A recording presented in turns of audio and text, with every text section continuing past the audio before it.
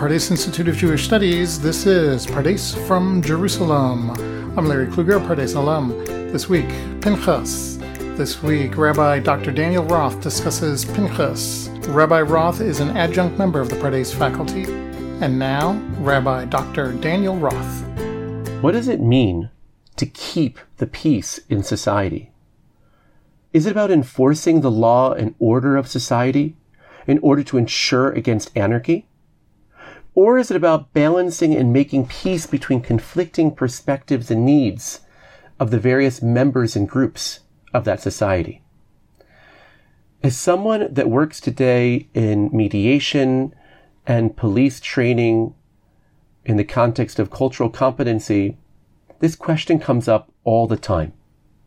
And this question comes up for me as well in the context of our Parsha, Parshat Pinchas, when we explore how Pinchas merited to become a Kohen, to become a priest. We read in the Parsha, at the end of last week's Parsha, how the Midianites came into the camp, the Israelite camp, and how one of the princes of Shimon begins to do idolatry and illicit relations with a Midianite woman, and how there's a plague taking place, spreading throughout the children of Israel, threatening the lives of thousands.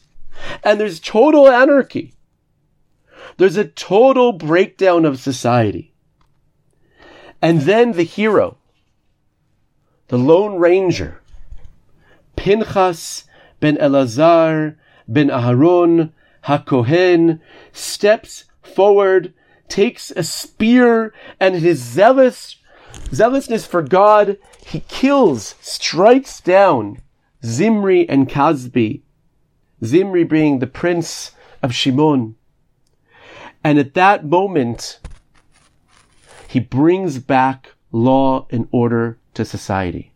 He protects the covenant with God. And he stops the plague spreading through and killing thousands. And then the Torah tells that because of this, because he shivet chamati, because he stopped my wrath, says God, therefore I am giving him briti shalom. I'm giving him a covenant of peace. V'haita lo ulezaro acharav brit kunat olam. And because of this, he and his future generations will merit to have the priestliness, to be the Kohanim, because he was zealous for God.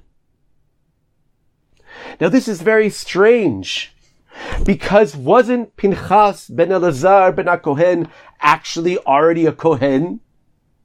If his father's a Kohen and his grandfather's a Kohen, it's the oldest Jewish joke, so he's also a Kohen. What does he need to do to become a Kohen?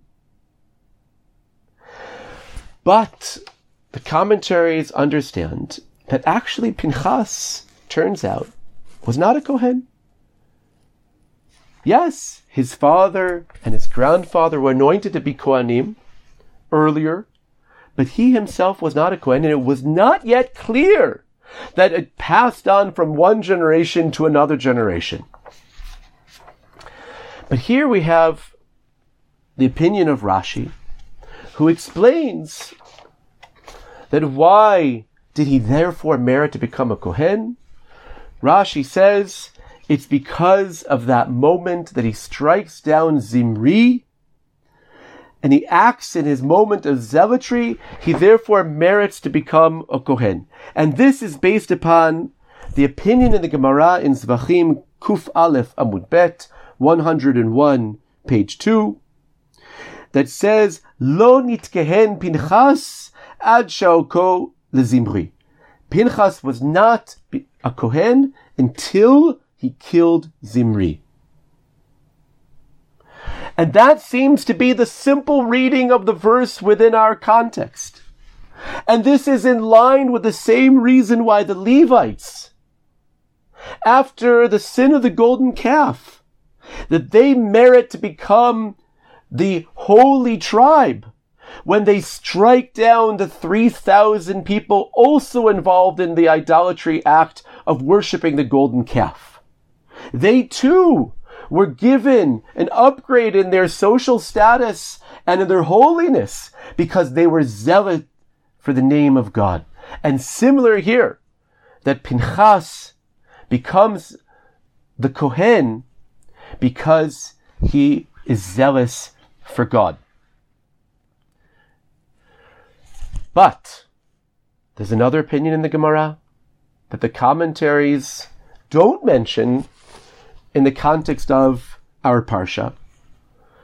But the opinion is cited right after the opinion of Rabbi Elazar in the name of Rabbi Chanina, and that is the opinion of Rabbi Ashi. And Rabbi Ashi says, Pinchas did not become a Kohen ad shesam shalom ben hashvatim, until he made peace between the tribes. And when did Pinchas make peace between the tribes? Many, many years later, when he's an old man, towards the end of Sefer Yoshua, the book of Joshua, chapter 22, where it says, Vayishma Pinchas HaKohen, and Pinchas the Kohen heard. What's this talking about? This is referring to the story of chapter 22 in Joshua. After the children of Israel have conquered the land of Canaan, the 2.5 tribes of Reuven, Gad, and half the tribe of Menashe, who wanted to live on the other side of the Jordan River, they made a deal with Moshe Rabbeinu that they would be able to get that land on the other bank, on the eastern bank of the Jordan, on condition that they help fight with the rest of the tribes to first conquer the land of Canaan. So they conquered, they finished, then they go back. And the very first things these 2.5 tribes do when they go back to the eastern bank is they build an altar. Oh my God. This hits the news of the rest of the tribes in the land of Canaan. They said the very first thing they do is build an altar. You're not allowed to build another altar outside of where the tabernacle is. We all know how God's going to get angry when he feels that you're cheating on him with another idol. That you're doing things not the way he wants to be in relationship with Bnei Yisrael. And they start to get ready for war, to go to battle and wipe out the 2.5 tribes, just the same way the Levites had killed the people of the golden calf, and that Pinchas, when he was a young man, killed Zimri. And who do they send at the front of this military group? They send Pinchas ben Elazar HaKohen.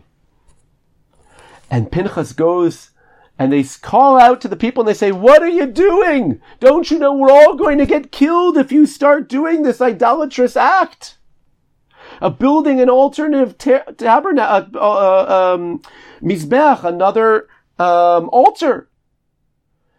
And then the people of the 2.5 tribes say back, they say, you don't understand. That's not what we're doing. We're not doing this to worship with sacrifices and take the place of the primary Mishkan of the tabernacle. We're doing this to show that we're connected to you, that we don't want you to forget about us just because we live on the other side of the Jordan River. They're going to say you are not one people. Chalila lanu. God forbid that we're doing this as a rebellion against God. And then the Torah tells us, the book of Joshua says, Vayishma Pinchas HaKohen. And Pinchas, the Kohen, hears. It's the first and only time that Pinchas is not referred to as the son of Elazar HaKohen or the grandson of Elazar and of Aaron HaKohen. He now becomes Pinchas HaKohen. And the Gemara, according to Rav Ashi, says, why is he finally called Pinchas HaKohen? Because until now he was just the son of a Kohen, the grandson of a Kohen. He was not himself yet a Kohen. Until he able to make peace between the tribes. And that, within rabbinic understanding of what a Kohen is, like Aaron, who was a Rodef Shalom, a pursuer of peace between individuals and between the Shvatim in rabbinic literature, that's the meaning of a Kohen. And Pinchas didn't merit that kuhuna until he acts like his grandfather, a peacemaker. And the Tosfot explain on this opinion, the Gemara. They say that when he was younger, he might have merited to be a Kohen, but until the people loved him and appreciated him, were not afraid of him, they couldn't let him wear the uniform of the Kohen until he also knew how to make peace between the different tribes. And interestingly enough, the Gemara takes these two extreme opinions that are diametrically opposed one with the other. And they say, you know what? Each one has to deal with the verse of the other. You, Rabbi Eliezer ben Rabbi Hanina, who said that he became a Kohen the moment that he killed Zimri and returned law and order to a moment of anarchy. What do you do with Vayishma Pinchas Kohen? And they answer, the Gemara answers, meaning, that when he was younger, he became a Kohen. But when he started acting as a peacemaker, then he merited to have all of the future Kohanim Gdolim, the high priests, be of his descendants. And we see that in Divrei Yamim, throughout all of First Temple, his descendants were the high priests. And the second opinion, that of Rav Ashi, who said that only when he did this act of peacemaking does he become a Kohen. They say, no, but earlier, what do you do with that? They said he had the bracha, he had the potential to become a Kohen. But he didn't happen in actuality, like what I was saying about the Tosfot earlier, until he was able to really be a Kohen and make peace. And here you see two conflicting approaches of what does it mean to wear the uniform of the Kohen. The ones who are charged with protecting God's law. Is it primarily about being a zealot for God, using force in order to stop anarchy, returning law and order? Or is it about the ability to make peace, understand perspectives, Vayishma, hearing the perspective of the other side, that maybe I just misinterpreted this situation and was about to destroy a whole group of people by mistake. And of course, this question comes up in light of the recent protests after the George Floyd murder by police. And you have a real disagreement over how to understand the role of the police. You have many people chanting and arguing that the police need to go through mass reform, saying it can't be that they shoot first and ask questions second. Where's the Vayishma Pinchas? Where is it that they stop and they listen before they just shoot? And therefore they don't deserve to wear the uniform of the Kohen. And you have others who say, no, the role of the Kohen, of the police, like the Kohen, is to step in when there's a moment of anarchy and you have someone like Zimri doing something explicitly illegal in front of the entire kahal, the whole congregation, and causing the not just the disturbance of the peace, but actually thousands of people to lose their lives at this moment that Pinchas steps in and he uses violence. And therefore the primary role of the police is to return law and order by employing violence when needed. Now, of course, any type of uniform that's trying to keep the peace like the Kohen, like the police of today in society, have to be able to do both.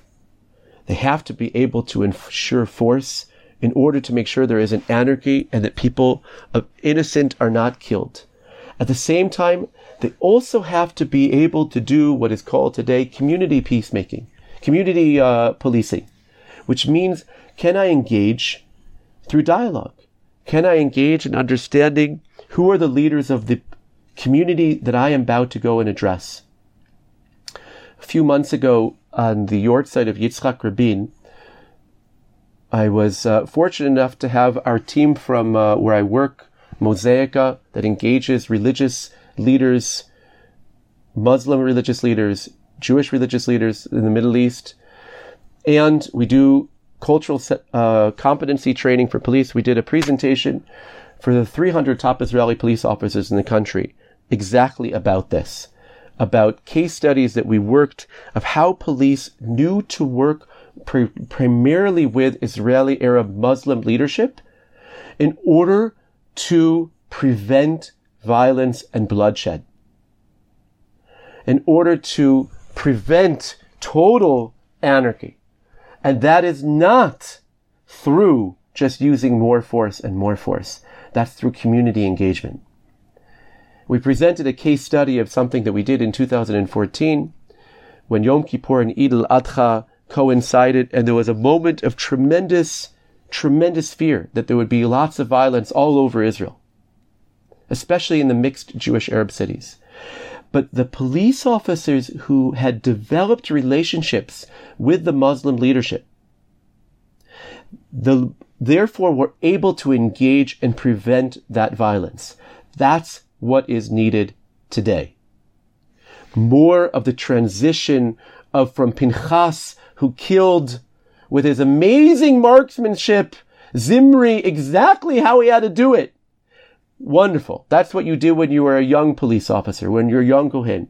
You want to become a Kohen Gadol, a really great Kohen. Then you have to know how to make peace between the Shvatim, between the conflicting groups, identity groups within our society. Interestingly enough, that the Haftorah tells about Eliyahu Hanavi, and the rabbis of the Talmud understood that Eliyahu is Pinchas. It's a reincarnation of Pinchas. Eliyahu also was a zealot. He also, we read, killed the false prophets of Baal. And he says, I'm just being a zealot for you, Hashem. But Chazal, the rabbis of the Gemara, transition Eliyahu, just like they did with Pinchas, from being a zealot that knows how to use the knife, that knows how to use the sword, knows how to use the gun, into knowing how to use the words that are needed to make peace.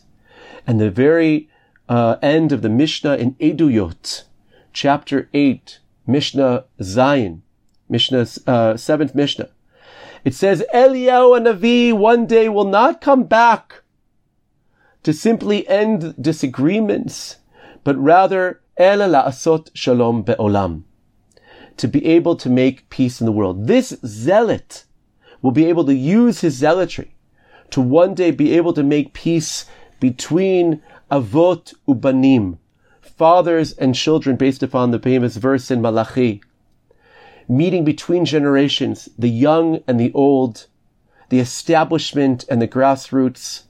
And this is the type of image of the prophet of Elijah.